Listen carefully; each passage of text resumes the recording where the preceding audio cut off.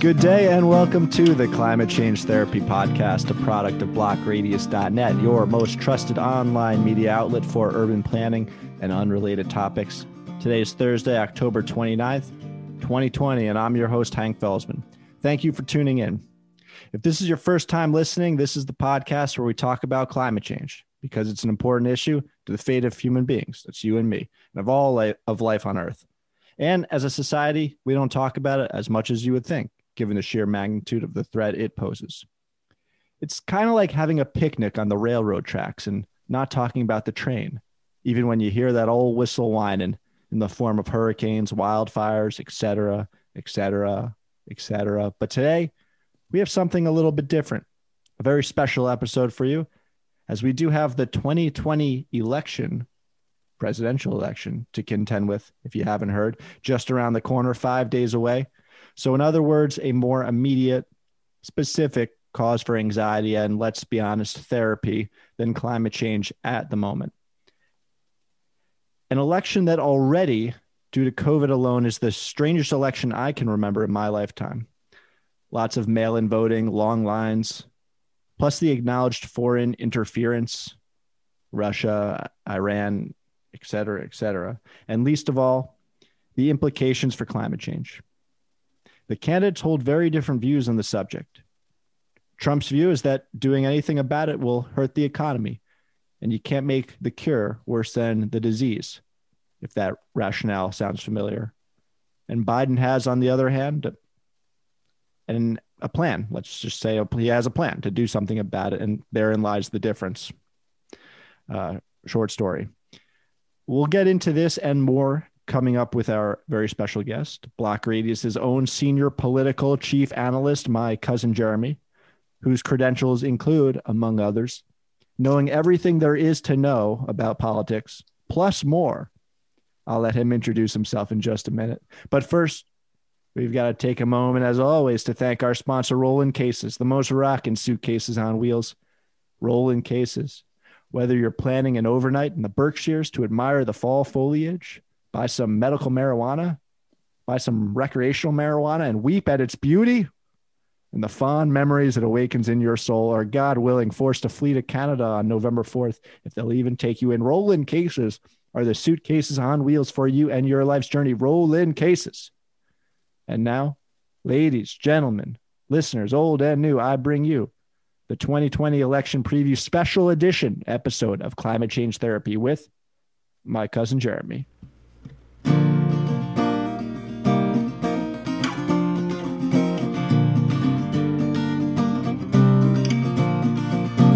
All right, cousin Jeremy, how are you doing this evening?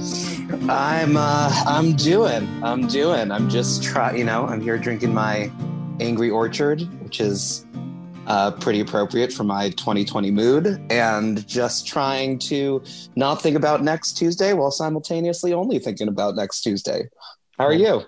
Well, let's talk about it. I introduced you as someone who knows more about politics than even anyone, even Jeffrey Toobin. Do you want to take a moment and introduce yourself for our listeners? Yeah, that was a very flattering introduction. Thank you for really setting me up for massive success here and being able to answer everything that comes my way. But hi everyone, I'm cousin Jeremy. I'm Hank's cousin. I live in Cambridge, Massachusetts. I I work in nonprofit fundraising, and I've worked in nonprofit fundraising for the last 3.5 years. And on top of all my work stuff, I run a bi-weekly blog called The Breakdown, which I have not written in 2 years because I've been too emotionally distraught. But in theory, it's bi-weekly. And sounds like Block Radius. Yeah, exactly. I think you guys are a little more frequent than I, but I have been in therapy since probably like November 8th, 2016. Okay. Huh. And here we go. I'm excited to be here. But but oh, we're excited to have you. Just real quick, what has that therapy entailed? It's honestly mostly entailed just therapy that I've been doing beforehand, but with a shift in focus specifically on what's going on in our country. And climate change has something to do with it. Mm-hmm. From the Yeah. internal conflicts to the external. Right. Exactly. There's the Exactly. shift. So Taking a big picture approach. I want to lead off with the first question we ask every guest. Is how do you think and talk about climate change in your everyday life? We slightly modified this in March to before and after COVID because that became more of something to need therapy about. But just in general, just at your job with your friends, family, Thanksgiving Day table, how do you talk about climate change and think about it? Yeah. So I think that, I've grown up in a part of the country and in a generation where it's been very much at the forefront of conversations pretty much my whole life that I can remember. I mean, I remember, for instance, like my grandparents, not on our side, on the other side, they had, a house on the Cape when I was growing up. And every summer, as we were getting into like our teens and into our 20s, and we would go there would be this beach that we would go to called the Spit. And every summer we went, we would notice that the beach part was getting shorter and shorter and shorter. Just as like the ground eroded and as the ocean was coming in, as the sea levels are rising. And so that's just like an example of just a tangible image that I saw of climate change my whole life. And I think, with my friends, and like I said, with the part of the country that I grew up it was just always a part of the psyche and conscience. And I've been talking with friends about it since like as long as I can remember, pretty much. Really? So when you talk with friends about climate change, what aspects of it do you talk about? You mentioned thinking about sea level rise when you go to the beach, and being in Boston as you are, much of that is built on reclaimed land or very low elevation. Is sea level rise the main thing you're thinking and talking about, or what it would? I'd say around sea level rise and like the melting of the glaciers, et cetera, things like that. Gotcha. And has the way that you think or talk about climate change changed since March?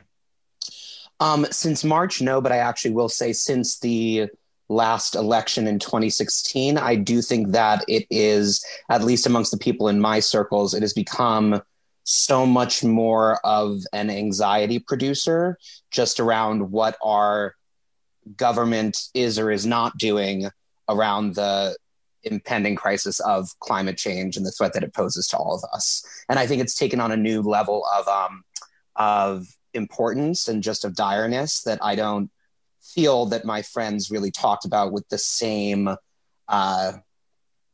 type of concern or fear that we had before the last election took place. Yeah, I couldn't agree more. In 2016, climate change was hardly mentioned. Whereas in 2020, at least the Democratic primary, it kind of became a big issue. It was right up there. If it wasn't neck and neck with healthcare, it was 1B. Shout outs to Jay Inslee from Seattle. Yeah, producing that. He was in the race for a short time, but he really moved the bar on that. Absolutely, and I would say Cory that Booker, Sanders, yeah, they did. Yes, I think Warren too had some really awesome views about what it means to produce green energy in the United States and bringing what we've outsourced back overseas back here and tying it back into the economic opportunities that actually come with investing in renewable and clean energy. You mentioned Jay. I actually think that Jay Inslee is a potential head of the EPA in a Biden administration, and I would love that, potentially, knock on wood. But I was thinking the same thing today. Yeah. Honestly, reading some of Biden's policies. But before we get too far into the weeds, Sure. let's just take me back to 2016 election night. Where were you? What was your mindset going in and your mindset coming out?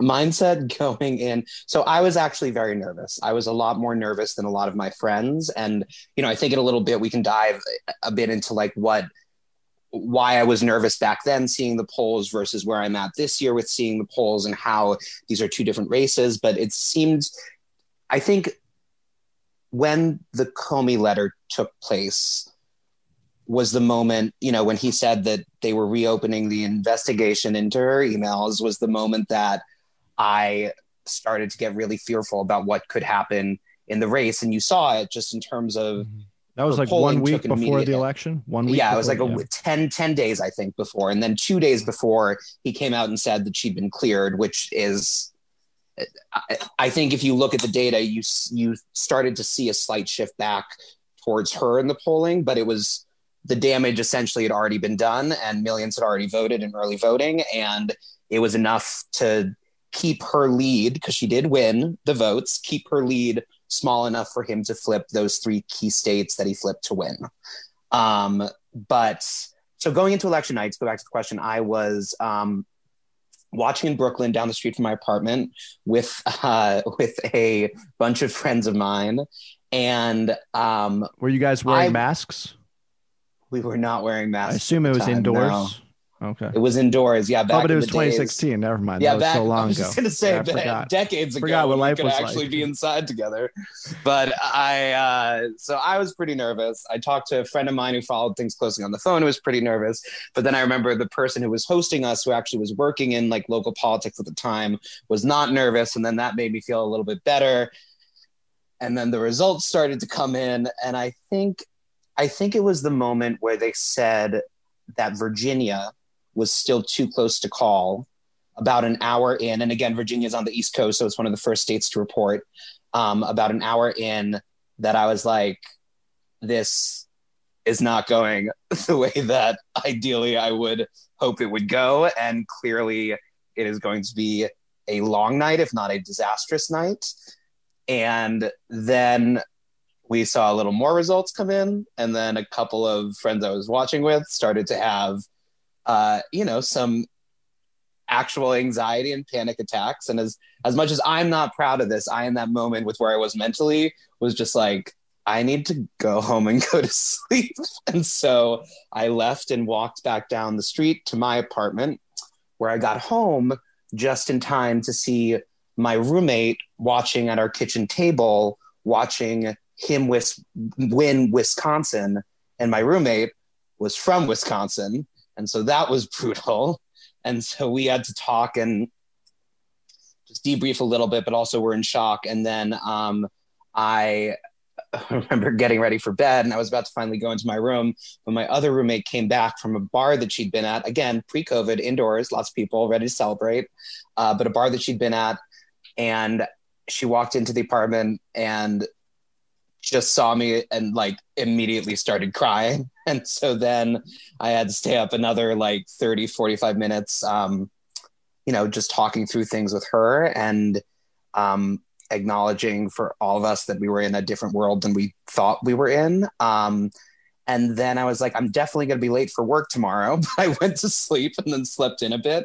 And, in the aftermath, I was living in New York City at the time. And the thing you should know about New York City is, I believe that by facts, right, only 13% of the city voted for Trump. And that's his hometown. And so people hated him and were horrified by him. And the next day, riding the train into work, what normally is a hustling, bustling New York subway, was dead silent. And it was pretty shocking. And it was honestly kind of traumatizing. You could just see everyone had tears in their eyes. And like literally, I just remember hearing silence the entire ride into Times Square, which is where I worked. Yeah. I had a similar I was going to ask that. I was at a party with some of my grad school friends. It was a birthday party, election night. No one thought. Wait, who's it's like one of your friends' birthdays, you mean? Yeah, one of my friends' birthdays. Got it. We just basically threw a party and put the election on. None of us thought Trump had a chance. And it wasn't just the polling, but it's everything he had said on, like, he had no experience, and Hillary Clinton had 30 years. She all of these in the White House for 8 years and also was Secretary of State. She was the most qualified candidate. So we just never considered the possibility that Trump could actually win. It almost seemed like he was trying to lose running up to the election. Like we thought that he was trying to boost his name, boost his brand, and boost an audience to start his own network. But we didn't think that his plan was ever to win the presidency. So we were still. And you kind know of what? in And that you know mindset. what? I think you were right. But anyways, Yeah. keep going. Right, because he was still trying to build Trump Moscow in June, right? God, jeez. Yeah. Yeah. So, and we were in Pennsylvania, which had gone blue in the previous, several elections, and it went red, and that was also East Coast.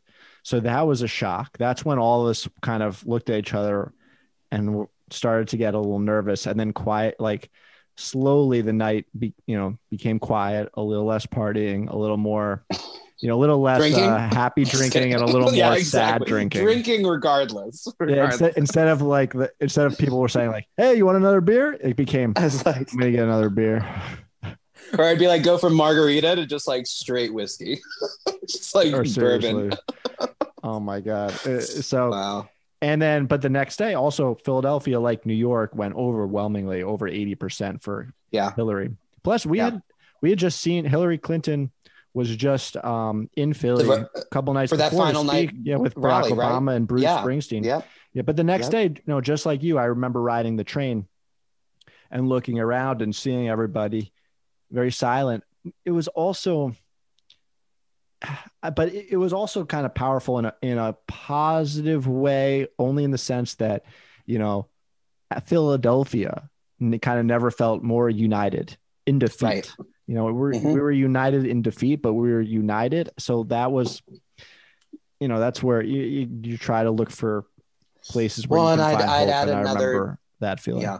I'd add another silver lining that I don't think that, especially in the cities and urban areas, that has it all gone away. I mean, from the day after the inauguration, with millions upon millions of people getting out there for the Women's March, one thing I'm hopeful about is I actually do think that energy is carried through. And I think if you're looking for an example of that in practice in politics, you can look at the 2018 midterms and look at what happened to the House that year, and how they picked up 40 House seats, which was, I think, the largest pickup since like 2002 or something for an opposing party. So I just hope that energy is still there. I mean, right now we're seeing enormous turnout across the country for early votes. I think it's hard to sort of glean or determine whether that's because of the pandemic and whether that's, eating into election day voting, or whether it really is just this massive increased turnout that we're going to see. And if that's the case, in the past, it's benefited the folks that I want to win, at least. Well, let's pivot right to 2020 then. Sure. Okay? So just to juxtapose 2016 with 2020 now, swing states. Swing states are always going to be the key to the elections. I know a little bit about the conversation in Pennsylvania. What do you hear with the swing states in 2020? What are some of the keys? What's the roadmap? Who's ahead? Who's trailing? What needs to be done? So what happened in 2016 that basically got Trump the win is that he flipped 3 Rust Belt states by less than 1 percentage point, right? He won in Wisconsin, he won in Michigan, and he won in Pennsylvania. And that was enough to put him over the edge. This year, and I will say that, just to quickly get into polls for a second, in 2016, the polls nationally were not wrong. Nationally, the polls showed that Hillary was going to win by 3.2 points. She won by 2.1 points. And that is well within like a small polling error. So that they were pretty spot on. The state polls were not so much, but they also were not accounting for what the electorate looked like in 2016 in ways that I think hopefully the polling firms have adjusted for now. And there's been a lot more polling happening specifically in these 3 key states that delivered him the win.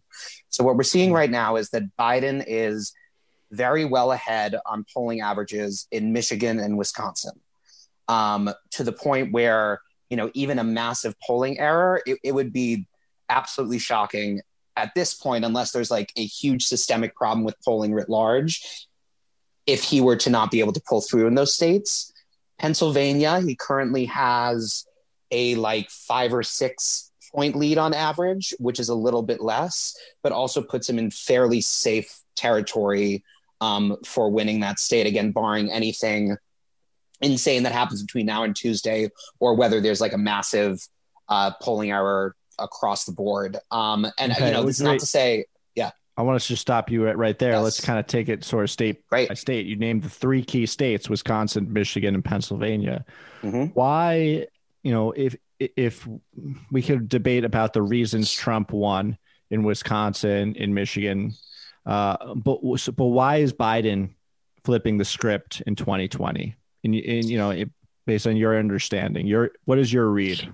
Well, there are a lot of things that I could go into about 2016 and everything that happened, including a word that starts with an M and ends with misogyny. But I think that for whatever reason, Clinton turned off a lot of white voters, and at the same time was not able to counteract that with getting the turnout that she needed amongst non-white voters and amongst younger voters to offset sort of the older white demographic that was voting. But what was key for Trump's win is that he was winning handily amongst seniors, and specifically white seniors. This year, in most polls, Joe Biden actually has a lead amongst senior voters. So it shows just a big flip from 2016 to 2020. And the other key thing that's not even true for the Rust Belt, but is true across the country, is that, and you saw this in the 2018 elections, that in 2016, the suburbs around all these urban areas went for Trump over Clinton. In 2018, the suburbs were the reason, and specifically women in the suburbs were the reason that the Democrats won back the House. And Biden seems to have retained those female suburban white voters. And we can go into, there are other states that I think are really interesting to watch, but the reason why it's key that he's doing better in those states with both white voters writ large and also seniors and also white women is because those are a little bit less diverse of states than you get down to like Georgia or Texas or Florida. And so even winning back that small share of the vote that Clinton lost in 2016 that had previously supported Obama, that would be enough with the margins he won by to flip those states. So, but what issues or just reasons are driving these changes within demographics? I think part of it is that, in 2016, Trump was an unknown. Like politically, he was an unknown. So he didn't have to run on a governing record. And I think that in the past 4 years, he has disgusted a lot of people and he has turned a lot of people off. And it's not like he has the personality to change his strategy to try to get them back on board. I think at the same time, what Biden's and his team have done a very good job of is highlighting Joe's Midwestern roots, because he did grow up in Scranton. I think he lived there until he was 11. And so he does have key ties to like the state of Pennsylvania and therefore, understands the Midwest in a way that maybe Clinton did not.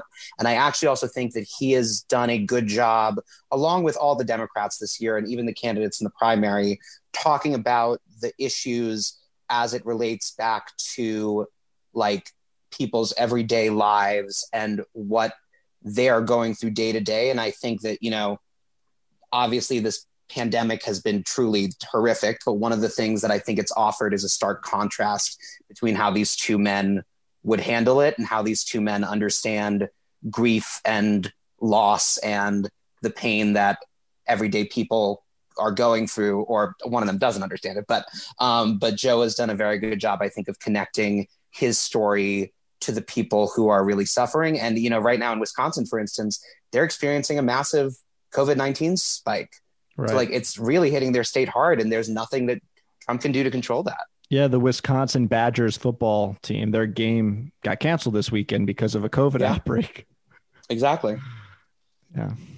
So I think that's a big part of it, at least in the Rust Belt. But I will say he also seems to be gaining, and there seems to be a larger turnout of young voters so far that are early voting. We'll see if that trend continues. But if the millennial and Gen Z populations can come through, then that actually has implications in states like Georgia and states like Texas that really have been trending in an interesting direction. And Clinton actually lost by less than Democrats had lost there in decades. Like she got it closer than it had been but we'll see if that combined with his increased share of the senior vote, his increased share of the white vote, along with boosting hopefully some turnout amongst minority voters as well, can deliver some interesting states on Tuesday.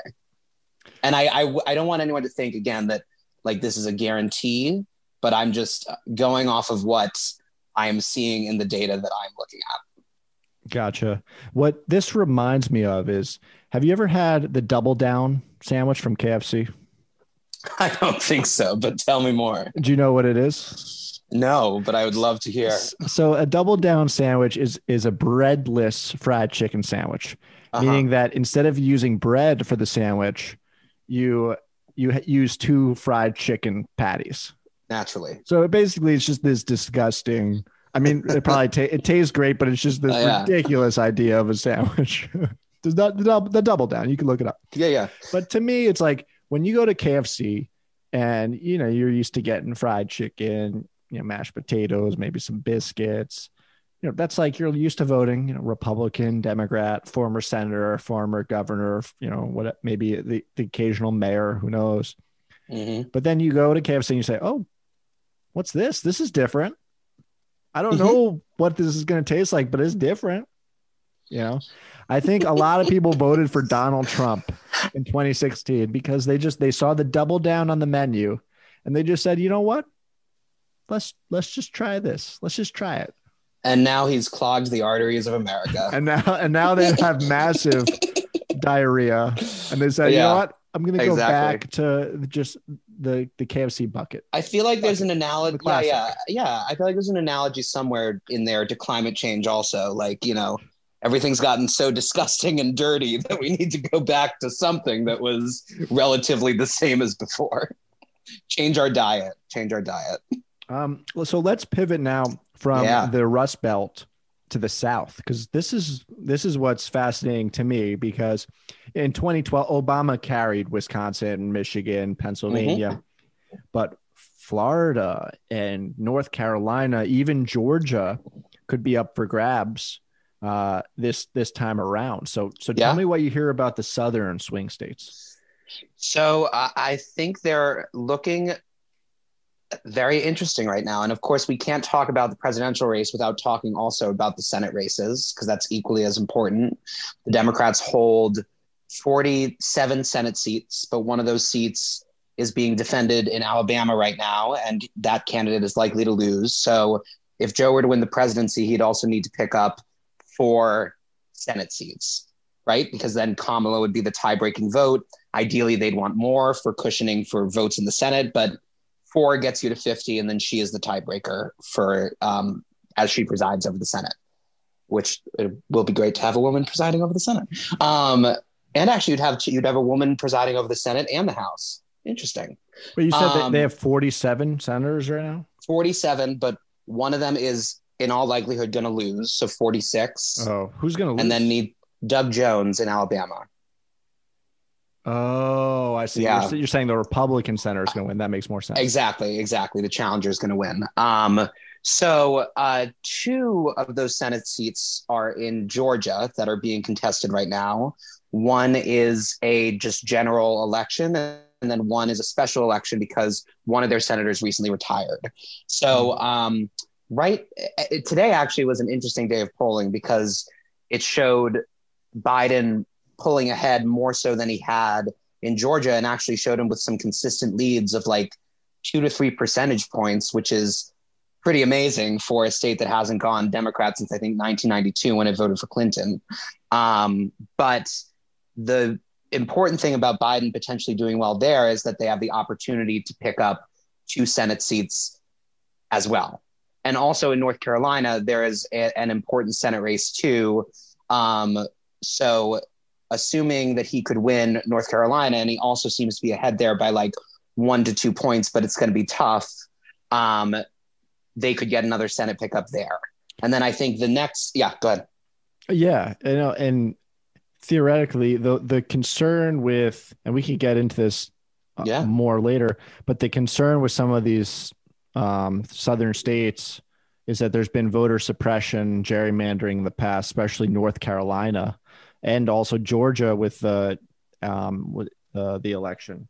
I think was it the With mayor, the governor, I think the governor governor, in 2018. Yeah. governor of Georgia, and also North Carolina. There was in the 2016 presidential election. There was issues that went all the way up to the courts. I believe it was maybe I believe that's 2018. right. I mean, the one piece of good news that came out, I think it was actually today, is the Supreme Court did say that in North Carolina they still need to keep counting ballots after Election Day.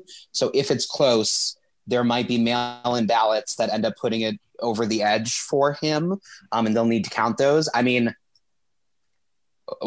North Carolina at least has a Democratic governor, so I'm less concerned about that state. But Georgia is famous for its voter suppression tactics, and especially for disenfranchising voters of color, especially in urban areas. And I mean, I find it amazing that, like, if you look at the early voting right now, I've never had to wait more than 30 minutes to cast a vote in an election, and there are some people who are down there waiting 6 hours in line.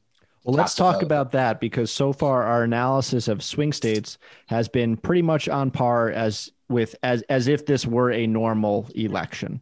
Yes. But clearly it's not, because of COVID-19, yes. Because of social distancing, because of I don't think you can vote outside. They're not doing that. So how there are some states that are doing drive-through voting, interestingly enough. That is interesting. Yeah. But sorry, what were we going to ask? So how does COVID and the pandemic and just this crazy election process where I get so many mails saying, have you voted yet? Make a plan to vote early. Yeah. How does that impact, the way you would normally analyze swing states and the election? I mean, I think it's $1 million question. That is the $1 million question. I don't think that anyone really has the answer. Like I said earlier, I mean, we're seeing massive numbers of people voting. Like, for instance, in Texas right now, and Texas is going to be a fascinating one to watch, but where there's also actually a Senate race. But in Texas, the governor of Texas instituted a policy that basically said that in all of, I think it's Harris County, and Harris County is a county in Texas that contains Houston, and it's one of the most populous counties in Houston, and it has a population the same size as the state of Rhode Island. He said in Harris County, or in every county in Texas, there can only be one location for people to drop their ballots off at. Their mail ballots off at. Mm-hmm. Whether it's 5 million people or 5,000. Whether it's 5 million or 5, or even 500. There are some tiny counties in Texas.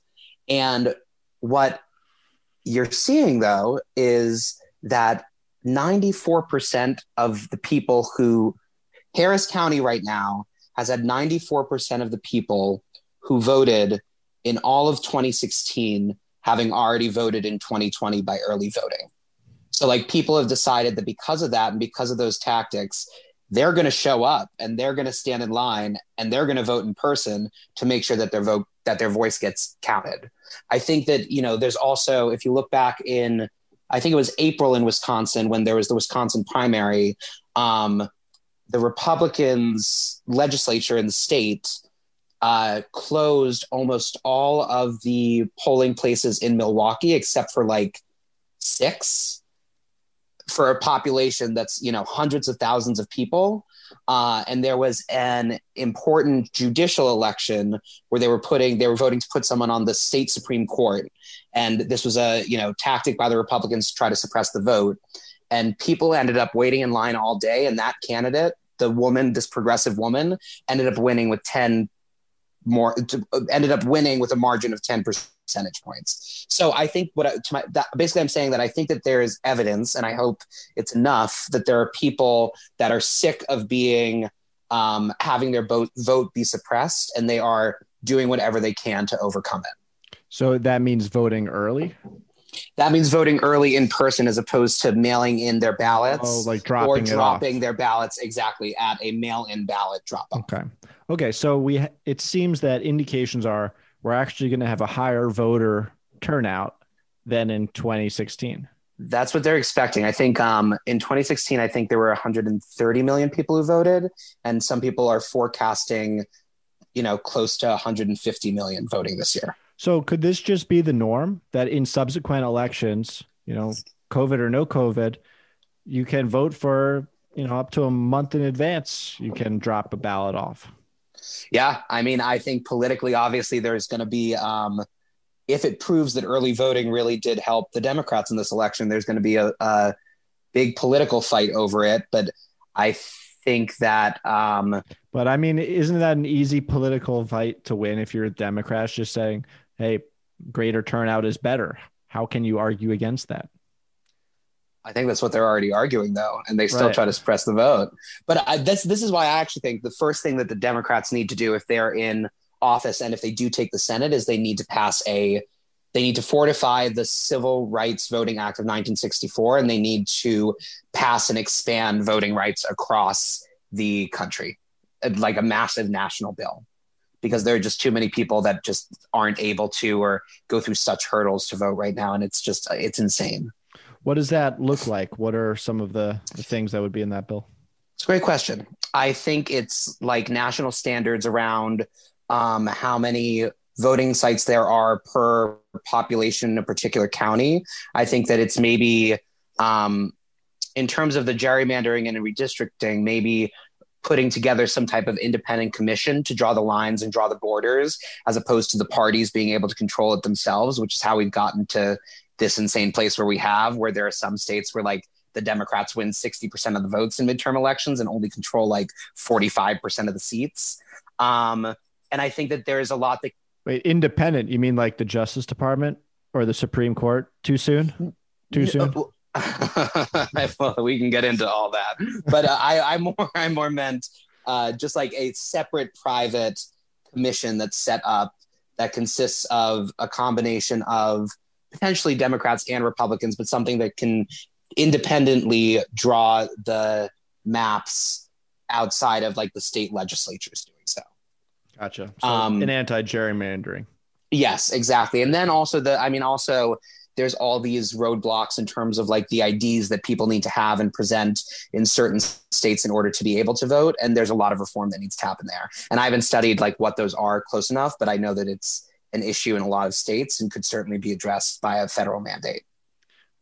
Fingerprints. Let's just go to fingerprints. Let's just go to fingerprints. I agree. Let's just text in our votes with a fingerprint. Yeah, I feel like we have the technology for it. Why there you not? Go. I know. I want to ask one more key question just on the mechanics of this election, and then let's go to a segment before we get into really some of the issues surrounding climate change. When will we know a winner? What is your prediction? What is the most likely outcome for when will we know the winner Tuesday night? Let's start there. I think we will know when we will know the winner early Tuesday night.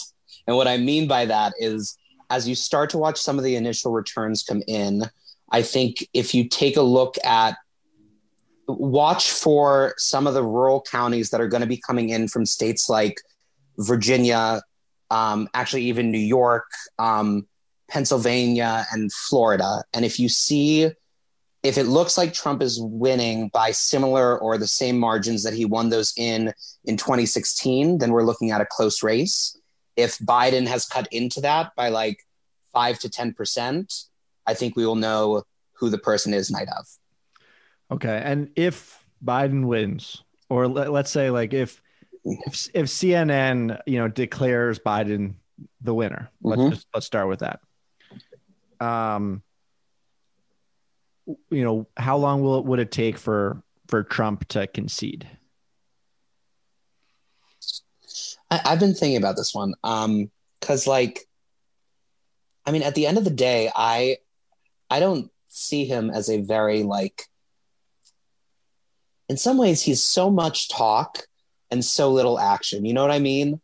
Like he lets world leaders walk all over and get the best of him all of the time, and seems to always cave in a confrontational situation, be it Emmanuel Macron, be it Vladimir Putin, be it Nancy Pelosi. Like, I think at the end of the day, he's a lot like a lot of bullies that we might have known growing up were like, they will talk a big game, but if they are embarrassed or they perceive that they've lost something, they sometimes just put their tail between their legs and walk away. And so I think there's a chance that he, you know, it's a twofold thing. He could either really try to challenge this election, or there is a world in which I really do see him like embarrassingly and quietly just conceding night of. Yeah, I think this is where we disagree. I think there's no chance that he concedes the night of. It's true that he lets world leaders walk all over him, but he never apologizes for anything. He never admits defeat. He never admits anything wrong. Like he never. I just see no way. Maybe by Friday he'll say something, but I can see him tweeting up a storm on, doing some kind of ambiguous, hard to understand tweets Tuesday night about how, millions of undocumented immigrants are voting in Florida, and just doing a tweet form instead of a concession speech. And he'll find whatever conspiracy theory, I guess, to glom onto and just amplify that. I mean, my point is, I just think it will depend on how close this election happens to be. And we shall see. I mean, I think that there are signals that his party already thinks that he's not going to pull through this. I think there are signals that world leaders don't think he's going to pull through this. Like the other day, he was on the phone, I think, with Netanyahu, and he tried to get Netanyahu to say something about Joe Biden's corruption. And Netanyahu was basically just like, oh, we support help from the United States president, whoever it may be. And then Putin actually just came out and said that he's never seen any evidence of corruption from Joe Biden. And so there are interesting signs that obviously it doesn't matter until the votes are counted, but some interesting things happening. Really interesting. I have a conspiracy theory. I don't even like the word conspiracy theory, because really it's just a theory. Let's be honest. The border between conspiracy theory and theories are totally blurred. But definitely. My conspiracy theory, you can call it that if you want. I just call it a theory. We'll call it a theory. The Democrats have been playing up the narrative that Trump could contest the election, and I think smartly, because what it does is that historically, if you thought a candidate was favored, you think, oh, my vote doesn't really count. I'm just voting because it's kind of symbolic. It's my duty to vote, but you don't really think it counts.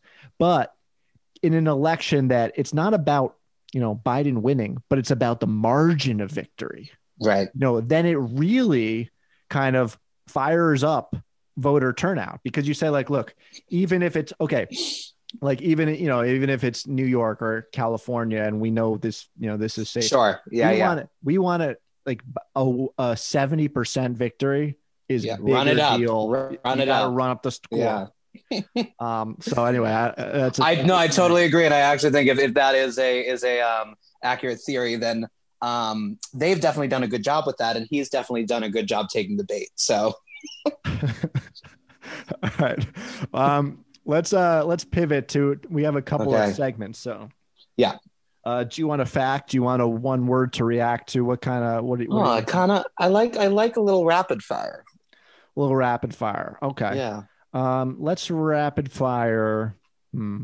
Let's do I'm going to say a word, a phrase. Right. You're going to give a one word reaction to it. All right. Obamacare. Important. Trump care.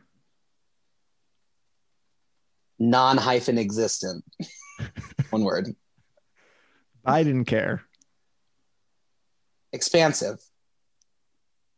Medicare for all. Goal.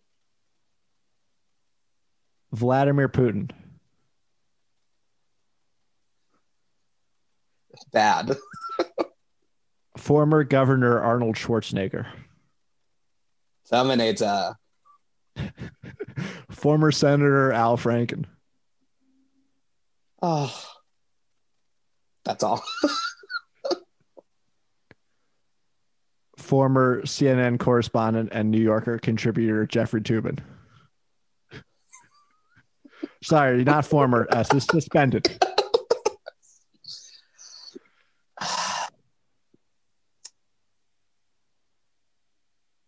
Confusing. I'm just still confused by the whole thing. I just don't. Yeah. Okay. I'll go with confusing. Netflix guilty pleasure. It has to be one word. It could be one name. Shits. Schitt's Creek? Yeah. I've been watching that too. That's a great show. I'm on the last season. I'm 3 episodes in. I'm on the first season. Very good. Yeah. Well, it gets better as it goes along. Yes. Shout out to Schitt's Creek. And great characters, great actors. Yeah, it really is. Really. I'll drink to that one.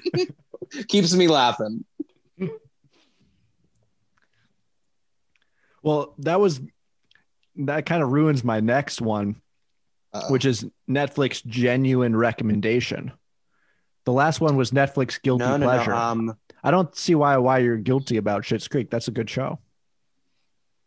You're right. Am I able to reverse it? Am I able to say Schitt's Creek for this one? Schitt's Creek is your genuine recommendation. What's your guilty pleasure? Okay. See, here's the problem is that I have a Fire Stick, so all the different, streaming services get mixed up in my head. But I guess is what was Love is Blind? Love is Blind. Sure. That was too many words though. Let's go get back to one word answers. Okay. Yes. I'll give you a softball here. Ready? Mm-hmm. The highest form of art. Poetry. No follow-up. The fate of humankind. Put simply, wait, let me elaborate. The year we go extinct, or the year we discover how to live forever, including beyond the lifespan of our sun.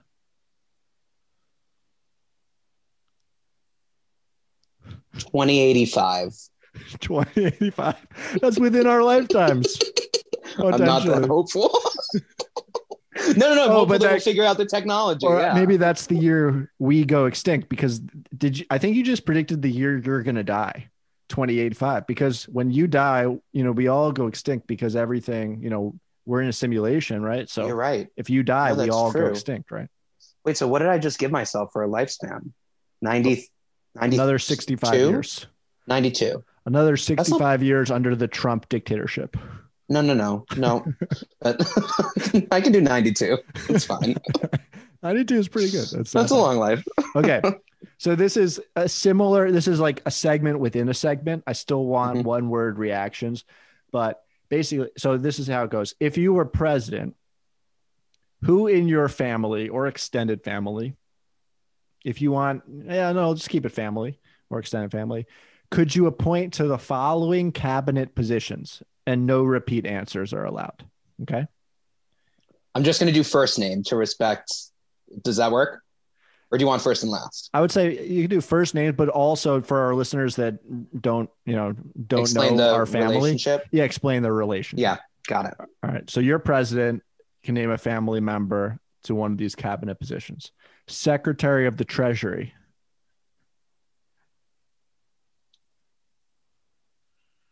Josh Levitt, who's my first cousin. Secretary of State. There's a lot of cabinet positions to fill. Okay. Alexa Levitt, who's Josh's sister. Attorney General. Nana. That's my grandma. My grandma. Okay, gotcha. Secretary of the Department of Agriculture. Howard Brick, my father. Or I shouldn't. Sorry, I'll use last name. Howard, my dad. Agriculture. Yeah. All right, I'll let you elaborate on this one. He's just a lifelong farmer. He's been around the marijuana industry recently, and I feel like that's an agricultural product that's booming right now. I can't think of any other farmers per se. I can see that in our immediate family. Yeah, it makes sense. No, okay, thank you. Yeah, Yeah, the marijuana. Thank you for letting part me makes sense. elaborate. Yeah, yeah. Okay. So how about of the Department of Transportation Secretary? I'd say you. Okay. Department You of Energy. disagree? Oh, go on. Department of Energy.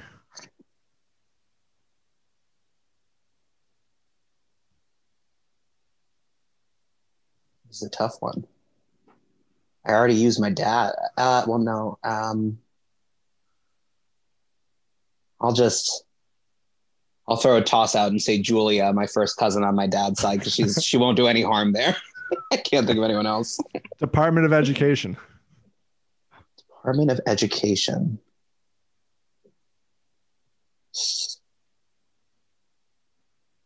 Maybe your mom? Okay. Department of the Environmental Protection Agency, the EPA. See, this is the one that I actually should have saved for my dad. But I'll do Marnie Levitt, my aunt, my mom's sister. I thought no full names. Lots of pseudonyms. Oh God, sorry. I'll do Marnie. Okay. I've been saying the names. Department of Housing and Urban Development.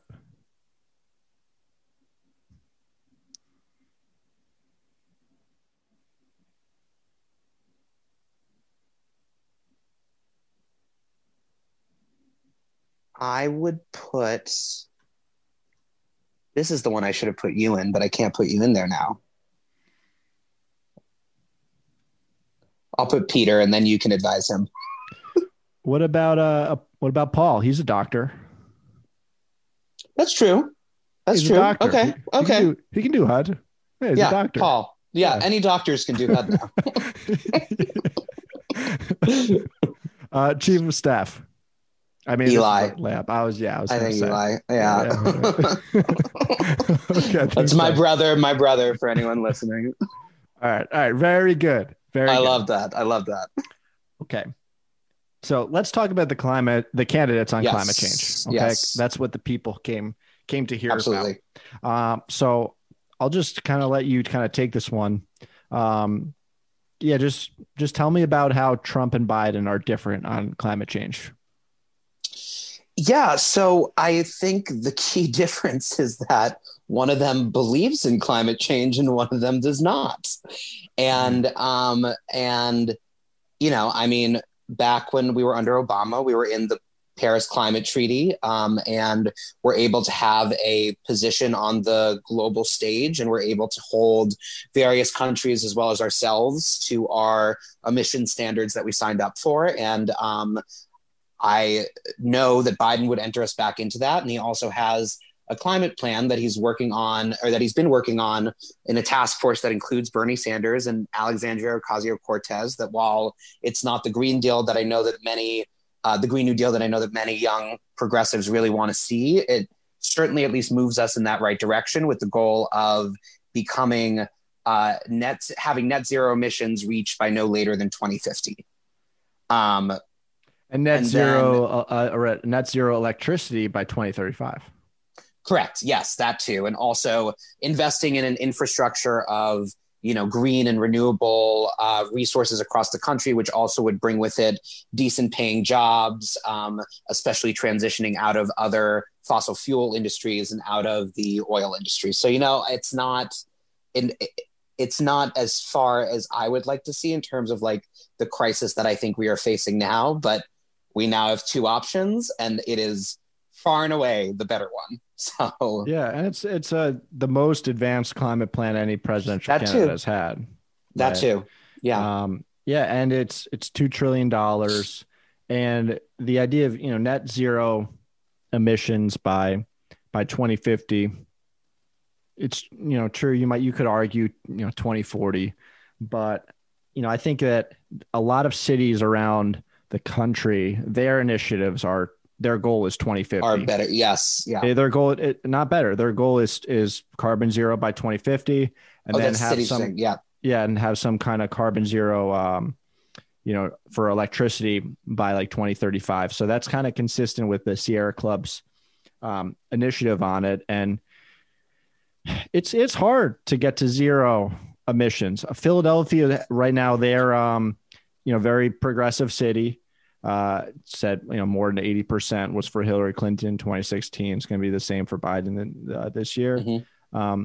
They're at 80%. Their goal is 80% reduction by 2050. So Biden's is more further along than Philadelphia's. So that's, so I think politically, like, he's doing as much as he can. And it's a first step. It really is. So I agree. As a climate change kind of advocate, mm-hmm.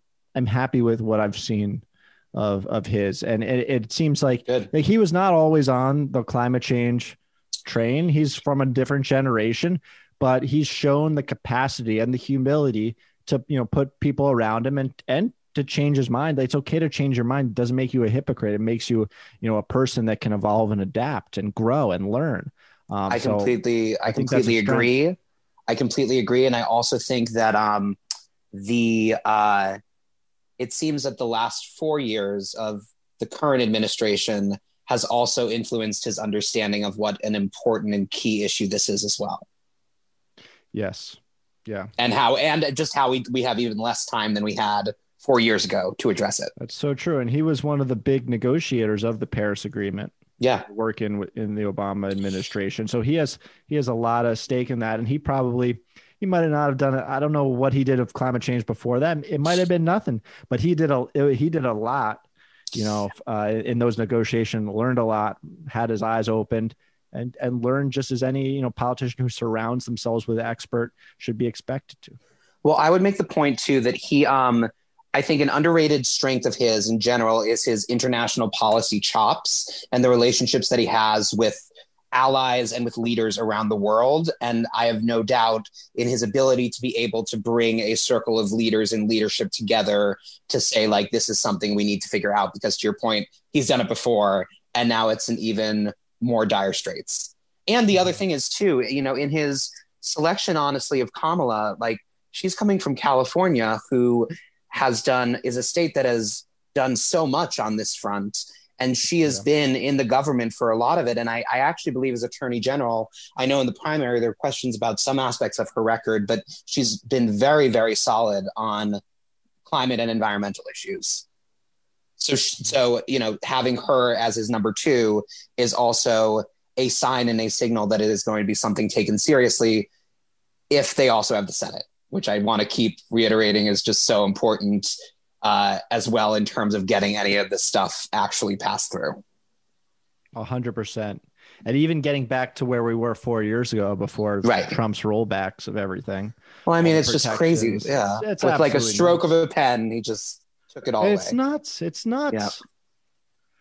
It's just absolutely nuts. I don't know what else more could be said, but I do want to talk about fracking, because that is, let's do it and get into the wonkiness of it all. And that's something that Biden's been criticized for flip-flopping on the campaign trail. I was kind of reading up on this, looking at this today. I'm in Pennsylvania, where it's fracking country. It's the largest, maybe second largest producer of natural gas in the country. But tell me about Biden fracking? What's going on here? I'll be completely honest. I know that you said that I know everything about politics, but I think you are probably more of an expert on the issue of fracking than I am. My understanding is, in what Biden has said and what the plan would be going forward, is that existing fracking would continue, but there would be no new fracking that would take place. And there would be no fracking happening on federal grounds, which is what the Trump administration is currently doing. And I think this is also just one of the shitty things about politics. Or sorry, I don't know what this podcast is rated, but the negatives on politics is that in a state like Pennsylvania, to your point, there are so many jobs that come with fracking in the state. And I think that there is certainly a political aspect to him not saying that he would ban fracking. And I don't know in reality what that's going to look like after the election if he gets elected. But what have you heard about it? What have you read up about it? Because I really do think you'd be more knowledgeable on this particular one than I am. Yeah, I appreciate that. Well, Pennsylvania has historically been coal country for a long time. And You have Philadelphia in the east part of the state, and you have Pittsburgh on the west. They have the two cities, and in between is a lot of Trump Pence signs. I made the drive from Philly to Pittsburgh a couple weeks ago. We got detoured. There was an accident in the tunnel, so we went on some of the back roads. There's a lot of Trump Pence signs out there. That is the old coal country. But since coal has kind of been going, let's be frank about it, more obsolete, or it's been decreasing. Natural gas has been kind of has stepped into the void, and natural gas it's a more see, the word natural is kind of a misnomer. People don't really understand that. It's still a fossil fuel. All right. So it still emits carbon emissions. Natural gas does. But it's more efficient than coal. So a lot of the existing emissions reductions that Donald Trump is boasting about is mostly about the shift from coal to natural gas. Mm-hmm. So we are emitting. I mean, we're still emitting more than ever because we're just producing more natural gas than we did coal. But kind of that per capita sort of like the reductions we have by those metrics we have is a lot of that is due to natural gas. The problem is to get to net zero carbon emissions. Yeah. The UN says, like everyone says we need to do, like every other country in the world says we need to do, by their signing on to the Paris Agreement. Except for us and like Saudi Arabia, I think. Except for us and Saudi Arabia. No, I think even Saudi Arabia is on. Oh, they might have. You're right. They might have actually. It was Syria got delayed because they were in a civil war, but they eventually got on board too. Okay.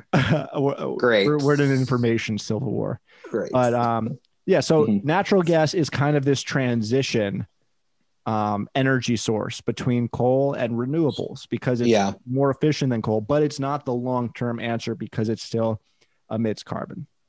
But I think that is my understanding in watching the debates and watching his speeches is that is the way that he has been framing it as a transition to renewables. 100%. So this is what I was thinking about today. Like we talk about nuance all the time.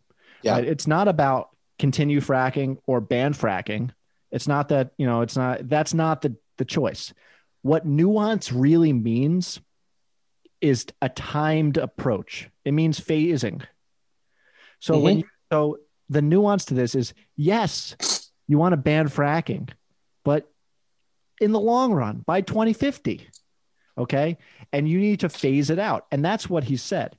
He said two things from what I understand about fracking. I listened to that soundbite today to prepare. You're welcome, listeners. I'm not just spewing this information here, but when he was asked about fracking, we know that he kind of has a speech impediment and he stumbles. He could say, they said, would you ban fracking or whatever? And everyone else was saying they're ban fracking in the Democratic primary. And he said, a primary. Uh-huh. He said, yes. I would do is I would stop the subsidies for fracking. Right now, the government subsidizes the fossil fuel business, including for fracking. He wouldn't ban fracking, but eventually to get to net zero in 2050, you can't have fracking anymore. So that's what I understand. So he wouldn't ban fracking, not in his term, but you would create a plan to phase it out. All right. And then he said he would ban fracking on federal lands. That was the other thing. Yeah. The other, in terms of this phasing, the other thing that I do want to mention that some people thought it was potentially a gaffe, but I actually thought was a very strong moment of his was when he said in the last debate that he was also going to phase out oil, because politically that could be like a problem in a state, for instance, like Texas. But he very clearly said why it's important to do so. And it's by 2050. It's not by 2024. Right. And so the other thing, though, that I do want to emphasize for anyone who's listening and people who, may or may have been on the fence about voting for certain establishment candidates, so to speak, like a Biden or Hillary Clinton, and may want to see, someone who's more progressive of like the Warren and the Bernie angle get into office.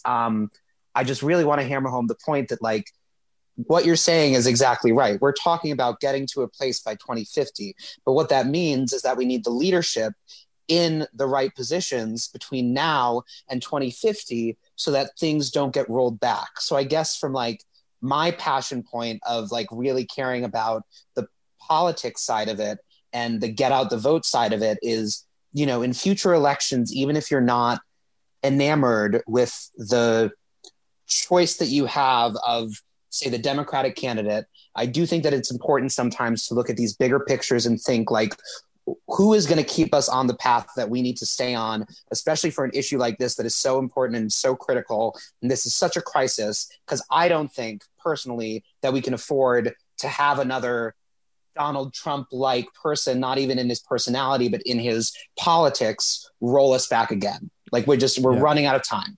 And so I just keep voting is what I would say. Yeah. And more than that, like if you're a candidate and you say that we're going to ban fracking point blank in my first term in office, all right, in Pennsylvania, A, you're not going to win Pennsylvania and you're not going to win the election.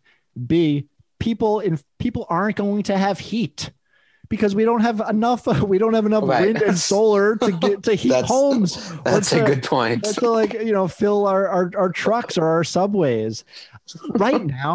Right now, a lot of what's happening in planning is they're trying to, for the transportation sector, you named me Chief Secretary of the Department of Transportation. Mm-hmm. The move is from oil-based transportation to natural gas. That's what people are doing to be more climate efficient. We're not at the point yet where we can electrify. Plus, the electricity is generated from natural gas. Right. Not only that, the largest component, the thing that would fill the void of natural gas, we're not nearly ready for wind and solar. It's just not enough. But it would be nuclear. But a lot of candidates in the Democratic primary, Warren, Sanders, they were anti-nuclear too. Yeah, I would say that what I think is key that Biden has been talking about, especially in the general, that I hope is getting through, is he's talking about building an infrastructure to get us there. And that is like the scaffolding and the foundation to be able to transition into it. And to your point, like the other things will need to exist for the time being until we can get there. Look, Jeremy, like I really agreed 100%. I think that there's a chance that if Biden wins, I think that there's a chance that by 2024 climate change is, I don't want to say it's not a politicized issue anymore, but I would say like, I just think like having, it would move the discussion from, is climate change a hoax? Like right now it's climate change exists. Yeah. No, it doesn't. Yeah. It would move the discussion to, is 2050 a reasonable target? What percentage needs to be electric? And we'd actually start having adult conversations about how to solve the problem. Really? That's, I think so, because even John McCain, he was like in favor of climate change measures. John McCain was a Republican of a different ilk, in my opinion. I was actually watching some I don't know why, but I came across some John McCain interviews on YouTube yesterday, and then like went down a rabbit hole watching them, and I was like, oh my God, I miss this guy so much. This this standard of what someone who I disagreed with politically, but what like a Republican statesman used to be and used to sound like. Man, right, yes, rest in peace. Let's take a break real quick. I have some facts about whales that I want to read to you. Oh, thank you. And I just want your reaction. We just need a little therapy. We just need to start thinking about the majesty of whales. Yes, they have a porpoise. Oh, sure. Get it? It's a different animal. They're cousins. I know. The blue whale has a cousin, Jeremy. That's a porpoise. Yeah. But aren't porpoises toothed whales? I thought they still are within like the whale family. Anyways, I'm excited to hear some whale facts. Look, there's a porpoise to this segment. All right. Absolutely. Let's start with the blue whale. All right. It's the largest animal that's ever lived, larger than any dinosaur by far. It can grow to 90 or more feet. It can weigh as much as 24 elephants. That's more than 330,000 pounds. This is from the National Oceanic and Atmospheric Administration. Yeah. Blue whales, they're the largest animals on the planet. They're as long as, this is actually a really good way of thinking about it. So the blue whale is as long as three back-to-back school buses. And it has a heart the size of a car. A heart the size of a car. Yes. Wow. I mean, I'm looking at some images of this thing, right? Oh, here's one that compares a school bus to a blue whale. Huh. Wow. I mean, that's unfathomable. It's amazing. It's a good reaction. All right. Next whale fact. Okay. So male humpback whales Mhm. found in the US, they sing complex songs in the winter breeding areas and waters they breed in near Hawaii and the Caribbean. Their songs can last up to 20 minutes. Okay. That's like Pink Floyd, Grateful Dead live territory. Oh, yeah. And the songs can be, not only do they last 20 minutes, but the songs, they can be heard miles away. So think about this, Jeremy, before you just. I'm thinking. Yes, I'm thinking. Because you're going to interact with the whole thing. So when we think of language, we think, oh, the human beings have the most complex language of any animal. Of course we think that because we're egomaniacs, right? But our voices can't be heard miles away, and we can't like form sentences that are 20 minutes long. I mean, in a speech, if it's prepared, sure. Okay. But miles away, like that's pretty impressive. Go. I mean, first I'd say that you haven't heard me belt in a while, but this one I did know as a fellow singer about my humpback whale friends.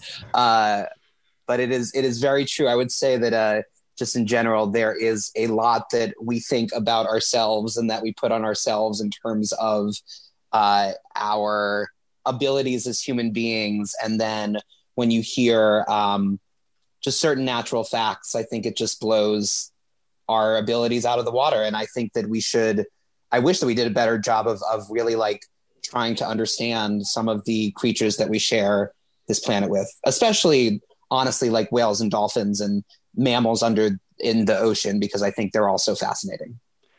It really does, as you said, blow our abilities out of the water. That was a whale of a pun, Jeremy. It was all purposeful.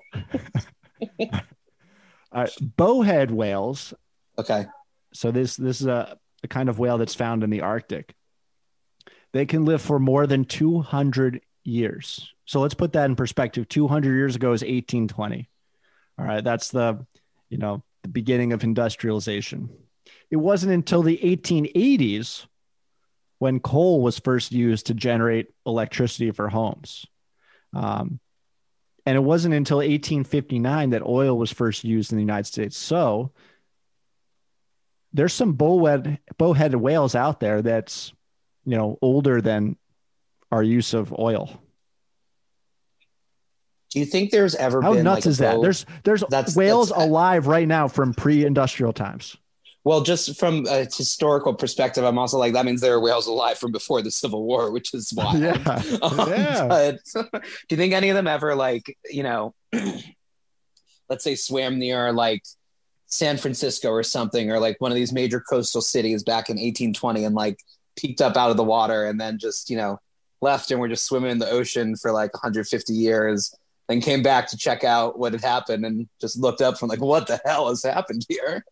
It could be. Like, yeah. And like, think about, scuba divers and scientists today, like oceanographers who are, making documentaries about the destruction of the coral reefs. I wonder if whales are peeping over at San Francisco and saying like, oh my God, like the coast is being destroyed. It's like skyscrapers is the coral bleaching of the coast. Right.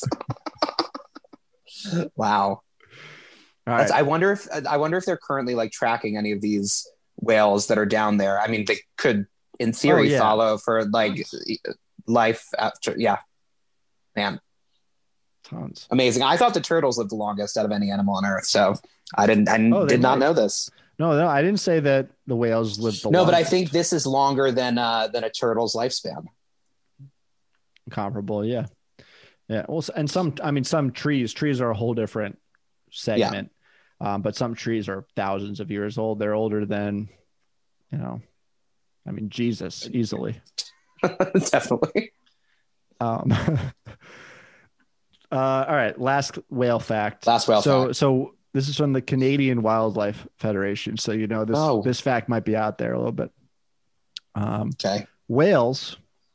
I mean, come on, like they put, I don't know. Never mind. Whales, they help fight climate change. Did you know that? I did not know that. I would love to hear more. With their poop. With their poop. Their fertilizer, their poop acts as a fertilizer for phytoplankton. Phytoplankton are tiny plants in the ocean. It's from the Canadian Wildlife Federation. Yeah. Pull carbon from the atmosphere while producing oxygen.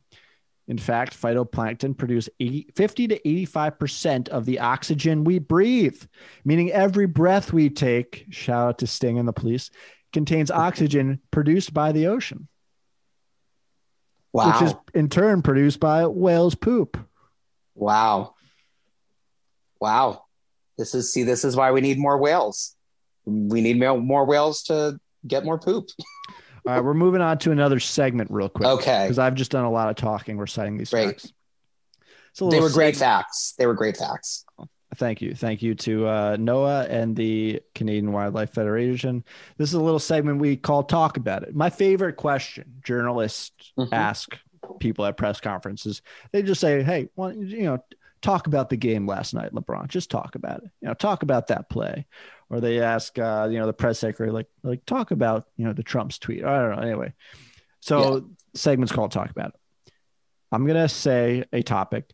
And you're gonna have to talk about this for at least 1 minute. So I'm gonna get my stopwatch out on my phone, and if you want to go, more than 1 minute, I'm not gonna stop you if you go for 2. Okay, but at 2, you're gonna cut me off. At 2, no, you're welcome. You can keep going, but you're welcome to cut yourself off. Great. But all right, so you ready? Mm-hmm. I'm gonna say the topic, and then I'm gonna start the timer. The first topic is. I don't know. Maybe this is what you would have expected. First topic, talk about it, Jeremy. Talk about climate change. So I think that climate change is the biggest existential threat to humanity right now. And I don't think that we're doing enough about it. I mean, I'll say personally, I don't think I do enough about it myself in my day-to-day life. So I'm constantly trying to think about ways that I can be more environmentally friendly. But I also think that we're not doing anything about it or enough about it as a society. I think that there seems to be a real just generational gap in terms of recognizing the importance of needing to address the warming and the changing climate of our planet. I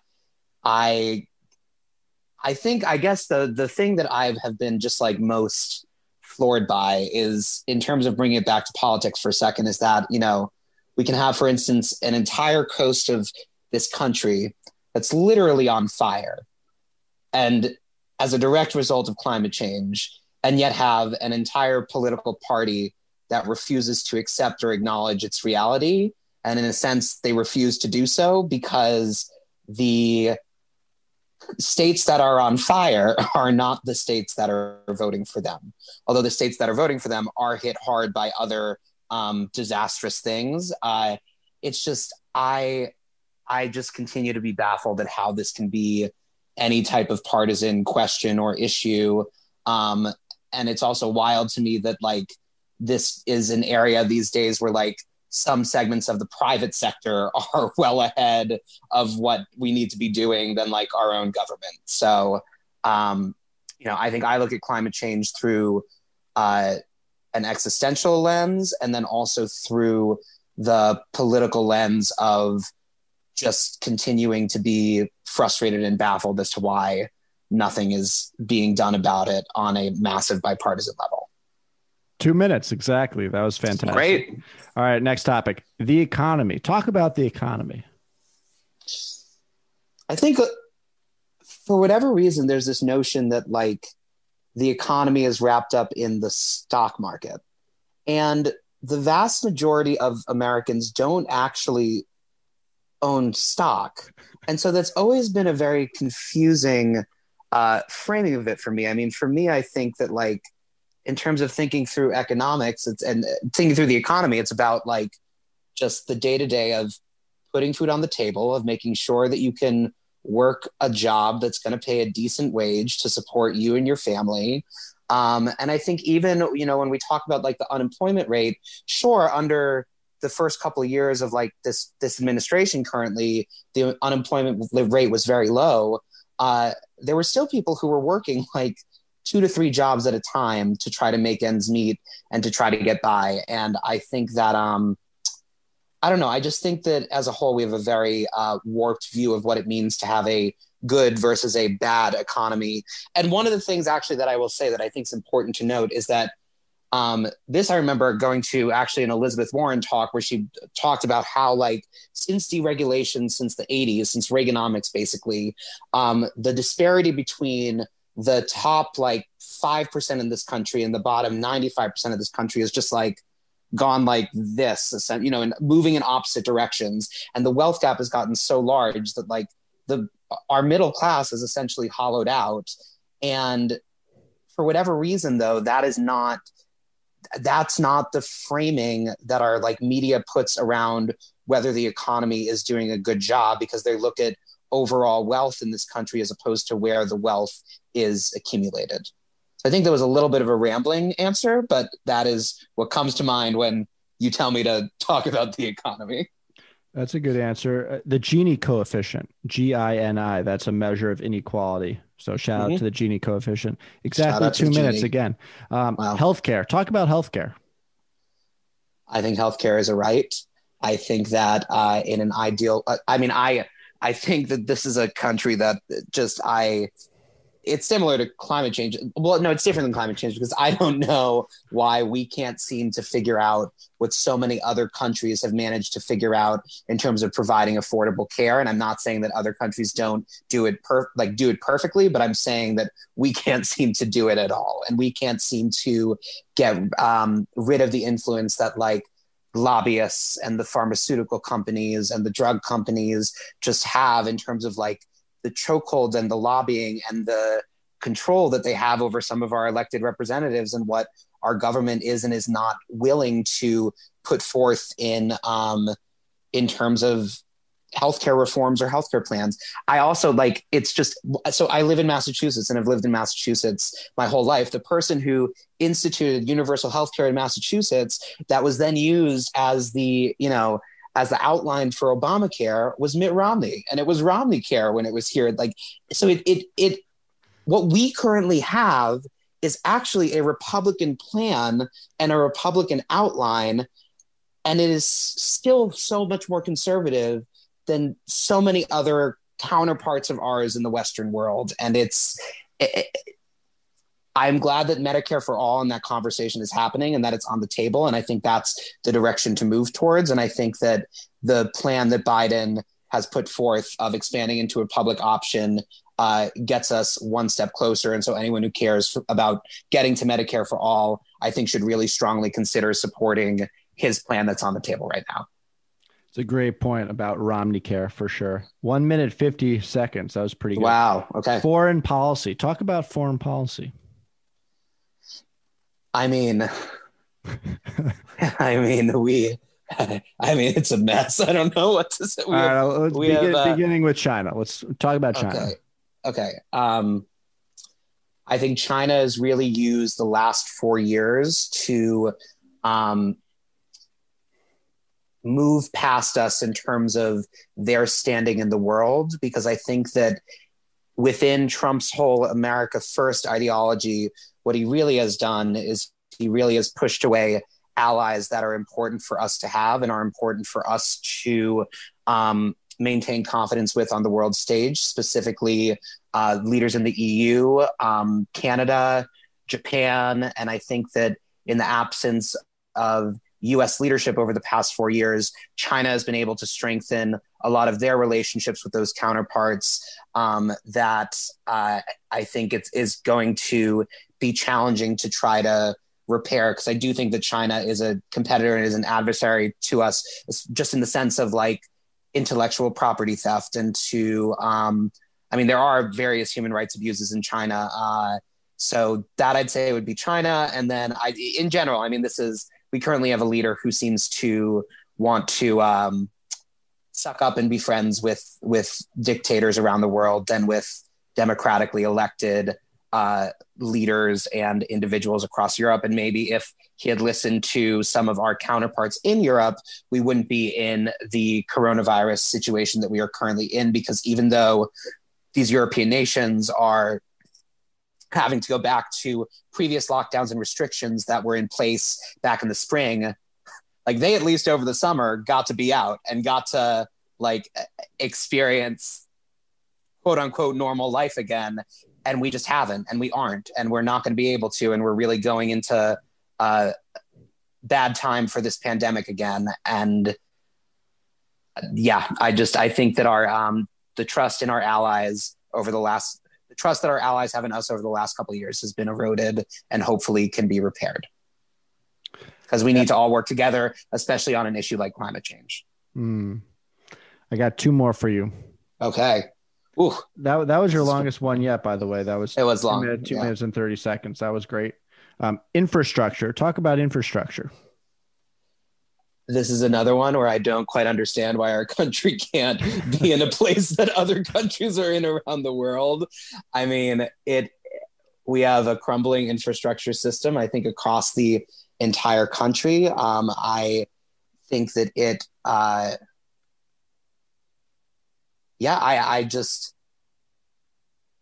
another one where I don't understand why there isn't a bipartisan effort to actually make a federal investment into all of our bridges, roads, trains, transportation, et cetera. I think we have a very weak infrastructure system. I don't really have too much more to say about that subject, but it's that was your first fail. That's only 40 seconds. Oh, okay. Noted. Talk about your move. This is the last one. Talk about your move from New York City to Boston, and maybe the difference between these two cities, how they compare, how they suit you. Just talk about it. Yeah. So my reasoning for moving back to Boston, where I'm from originally, is I was working in New York. I was actually working in like the business side of Broadway theater, which was interesting, but it wasn't something that I was continuing to enjoy in the same way that I thought I would when I first started. And at the same time, I was also doing a lot of volunteer work on the Clinton campaign at their headquarters in their Brooklyn office, which was their national headquarters. And I was doing a lot of volunteering around phone banking, yes, but then also fundraising, and was really enjoying that. And then after the 2016 election, when I, realized that we were living in a world that I didn't think that we were living in, I felt that I wanted to do something that was a bit more fulfilling just with my life and with my time. And so I thought about a transition into the nonprofit space, and pretty much all of my connections within the nonprofit world were back here in Boston. And so that, I think, combined with, at that time, a need to be just a bit closer to like my family and a lot of the friends that I had grown up with, even though I had and have wonderful friends in New York, it made sense for me to move back here to this city. New York is big and New York is dense, and New York can be very overwhelming. And I think it's an amazing city in so many ways, but also just like physically working in Times Square and physically being in Manhattan every single day, surrounded by these like massive buildings. Sometimes it felt like I was like trapped inside of an urban jungle almost. And so what I do love about being in Boston is that there are so many, especially living in Cambridge, there's so many different parts of the city and feels to the city that I can get to easily by taking public transportation or by walking. And I think it's actually a very walkable city in a way that New York is not really outside of the grid system in Manhattan. And yeah, I've really enjoyed being back here. And I think, most importantly, really, it was important to be with family, and that important, like if we're talking about, climate therapy, et cetera, important to make sure that I had the right support system and people around me that I love and trusted, and that like really brought me joy and that I wanted to see in my life all the time. Fantastic. That tied for your record with foreign policy, 2 minutes and 21 seconds. Okay, so only one fail. That's fantastic. Last segment, I got a few rapid fire questions for you. Amazing. So what's your plan to vote? So I've already voted. I voted early. I voted last Thursday. It was very easy. I went to, I have a friend who I voted with the last couple of elections. And so she and I met up and went to an early voting location that's about a 15-minute walk from my apartment. It was really easy. Everything was very sanitary. The poll workers were great. And yeah, it felt really good casting my ballot. The one thing I will say is that in Massachusetts, they are not handing out the I voted stickers because of like state COVID guidelines. And I was not happy about that because I love those stickers. I need to find another way to get them now. When will we get a vaccine? I think when will there be a vaccine, or when will we be distributing a vaccine? Both. I think there will be a vaccine in early 2021. I think that it'll depend who's in office and what the plan is for nationwide distribution. That makes sense. Assuming things go the way that I hope they go, summer of 2021, maybe for a wide scale. I hope. Yeah. I hope you're right. Yeah. I mean, I hope it's sooner, but that's realistically, if there are actual experts in charge, what I could see happening. Who is the president on January 1st, 2021? Well, Donald Trump, because the inauguration isn't until January 20th. Sorry, January 21st. Oh God, I don't want to jinx anything, but based on what I'm seeing, don't say it. He didn't say it. Okay, I didn't say it. Who's the president in 2025?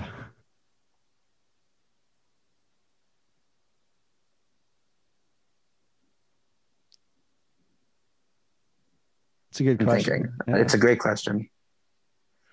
I mean, I have to go with who I would assume would be the front runner at this point, considering what I think and hope will happen.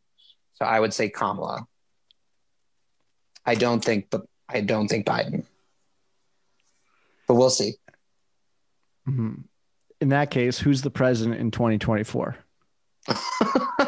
Well, wait. 2024. You just said 2025. I did. You said Kamala in 2025, but is she the president in 2024 also? No. Okay. You think Biden lasts 4 years? Yes. Okay. Who's the president in 2029? I guess it's maybe Kamala also. Because then my answer would stand. But do you want to do 2033? Go that far out? AOC. No, I don't. Or Ayanna Pressley. What year will we get to net zero carbon emissions? I'm going to go optimistic, and I'm going to say 2060. That's optimistic. That's 10 years after Biden. I know. But I think that it'll be tough to get to that number, but I think the progress will still be happening in that direction. What year will we get to Medicare for all?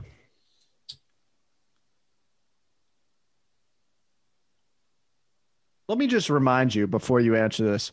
Before I asked what year you think humans will go extinct in. No, I know. And you said 2085. I'm fully aware. I'm just trying to process it throughout my lifetime of what I'm saying here now. Okay. Well, I should clarify. It's not go extinct, but it was go extinct or find the Holy Grail to the elixir of life. Okay.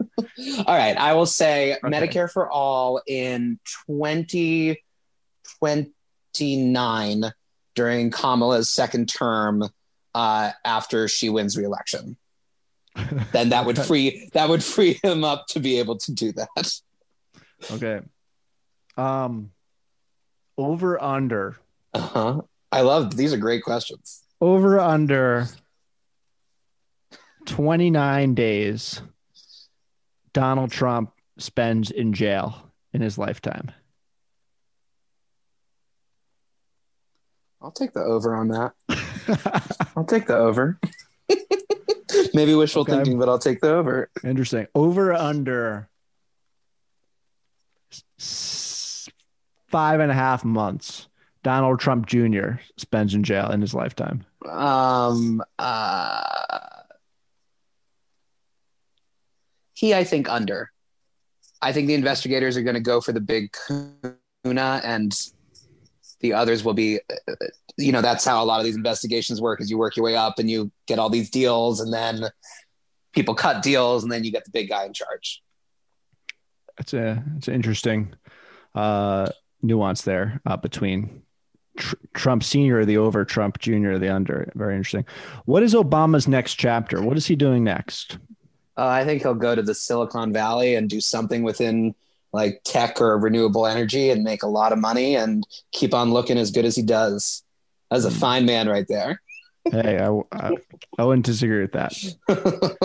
All right. I wanted to just talk a little bit about how to stay sane and hopeful. Okay. Yeah. Like, this is a stressful time, even before all this, even in, spring of 2016, we had climate change to contend with, and that's stressful.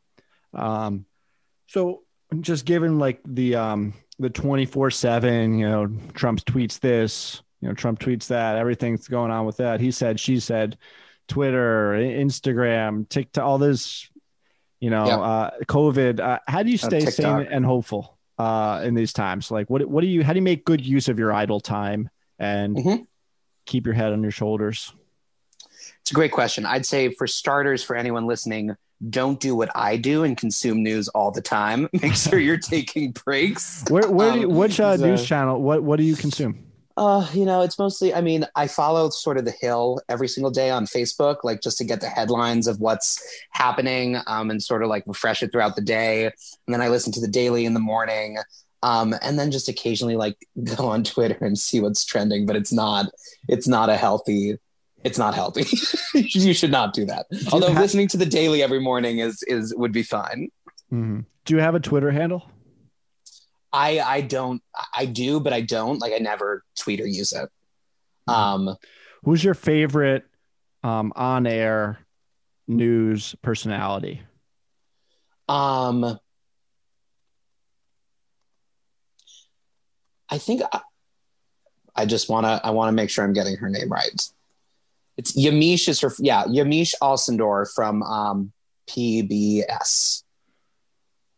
Okay. I also actually like Kristen Walker was amazing at the debate, and I actually have been impressed with her segments on NBC too. So shout out to her as well. And then for guys, I like I do like Jake Tapper. And let's see. And I like Anderson Cooper. It's just, I'd hang out with him. Seems like a good guy. I like the Cuomo brothers. Yes, I do. But especially when they're together. Yeah, they remind me of, you and Eli a little bit. A little bit. Yeah. A little bit. Yeah. You witnessed a lot of Jeremy Eli fights growing up that I feel like are similar to what the Cuomo brothers probably went through also. Sure. Wait, but can I just go back to the sane and hopeful one for 1 second? Please. Okay, because I do think that it's important. I might be being I'm being too loud now. My roommate's trying to go to sleep, so I'll quiet down a little bit. But I think it's really important that, especially as the days get shorter and as the cold is coming in, and I personally am someone who loves the cold, but I know that not everybody does, but that on the days that are nice and on the days that are beautiful, that people get outside and experience the fresh air and experience nature. And I also think that it's crucial, especially during these times, to like, let's just be honest. These are difficult times from like a mental health perspective for everyone, not just about the climate. This is tough and it's lonely, and it's lonely. Third at highest on the list for people between politics and COVID, for sure. It's but it is a lonely time too. And I think that, and this is something that's of just particular relevance to me in the past couple of weeks, just with some friends and some conversations that I've had. Like, just make sure that you are leaning on the support systems that you have.